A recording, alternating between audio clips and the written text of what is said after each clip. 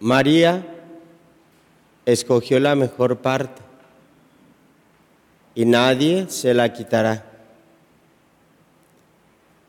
Queridos hermanos, hoy la palabra de Dios nos enseña, así como atreviéndonos a sintetizar este mensaje tan abundante, tan profundo.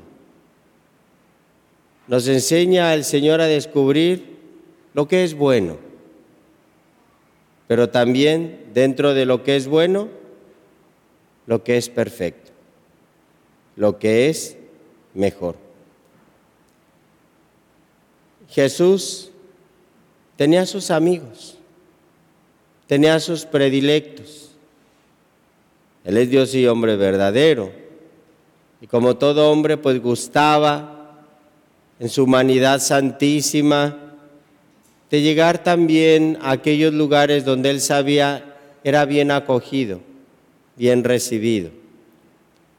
Y uno de esos lugares era Betania, esta casita donde estos tres hermanos, Marta, María y Lázaro, siempre lo recibían con gran gozo, con gran alegría. Por eso Betania siempre va a ser el modelo a seguir de nuestros hogares. Cada hogar católico está llamado a ser una Betania, donde Jesús encuentre corazones bien dispuestos a recibirlo, a acogerlo. Esa es nuestra tarea, esa es nuestra misión. Por eso cada domingo que venimos a la Pascua semanal, es decir, a la misa dominical, al encuentro con el Señor, Jesús nos invita a su casa, pero Él quiere ir también a la nuestra. Por eso se va en nuestro corazón cuando nos acercamos y lo recibimos en la Eucaristía. Pero hay diversas maneras de estar con Él. Hoy la palabra del Evangelio nos habla de dos formas de estar con Jesús. La primera es la más práctica, la más ordinaria, en el trabajo, en lo cotidiano. Todos sabemos que el trabajo tiene que ser ofrecido a Dios y que el trabajo no es un castigo, sino que el trabajo es una bendición de Dios. La fatiga, el cansancio, el esfuerzo, a veces pues sí, son las consecuencias de nuestra naturaleza humana manchada por el pecado original. Pero el trabajo es una bendición. Y Marta, la hermana mayor, seguramente es la representativa de este aspecto de nuestra vida. Ella estaba atenta al trabajo del hogar para que todo estuviera en orden y de acuerdo a la estancia de Jesús y de sus discípulos. Pero se encontró a su hermana, a María, que ella dejó todo y se sentó a los pies de Jesús. ¿Qué significa sentarse a los pies de Jesús? Es la actitud del discípulo que está a la escucha atenta. No quiere que nada lo interrumpa. Por eso se sienta a los pies del Maestro. Y esa es la actitud que toma María. Se olvidó del trabajo, se olvidó de esa labor, la hizo a un lado porque vio que era más importante sentarse a escuchar al Señor. María, por lo tanto, es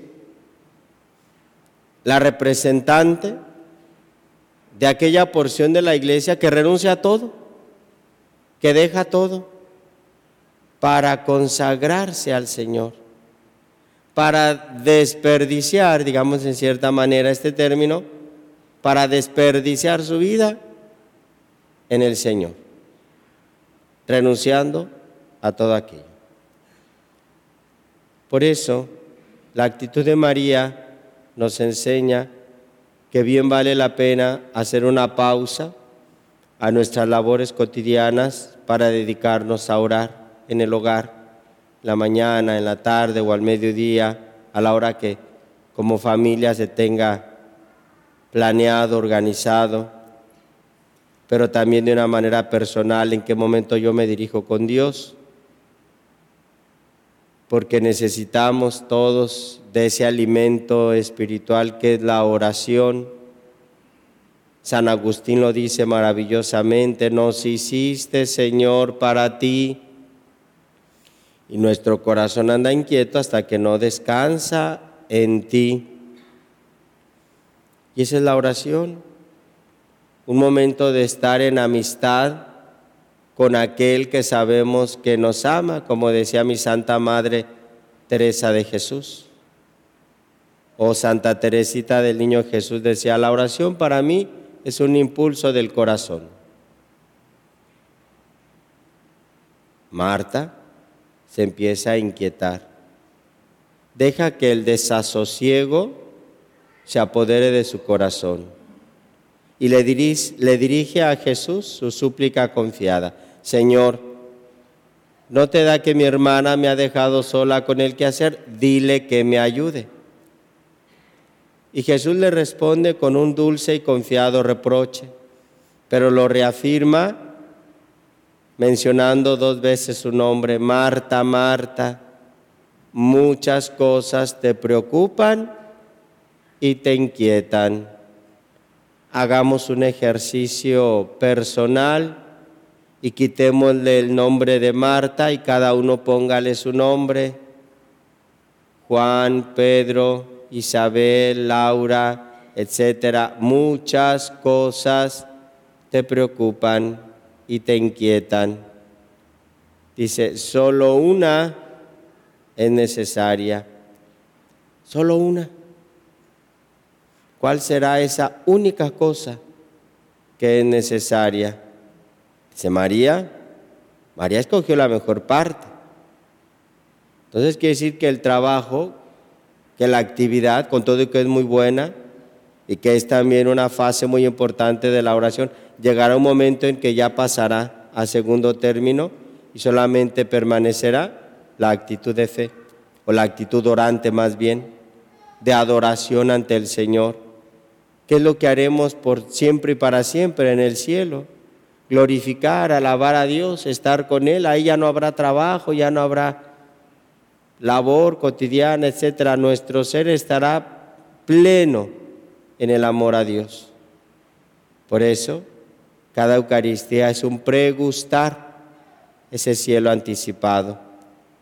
Yo me invito para que le pidamos con mucha fe al Espíritu Santo que nos ayude primero a no dejarnos inquietar por tantas cosas, a aprender, segundo, a confiar en Dios, y por último, como María, saber escoger la mejor parte.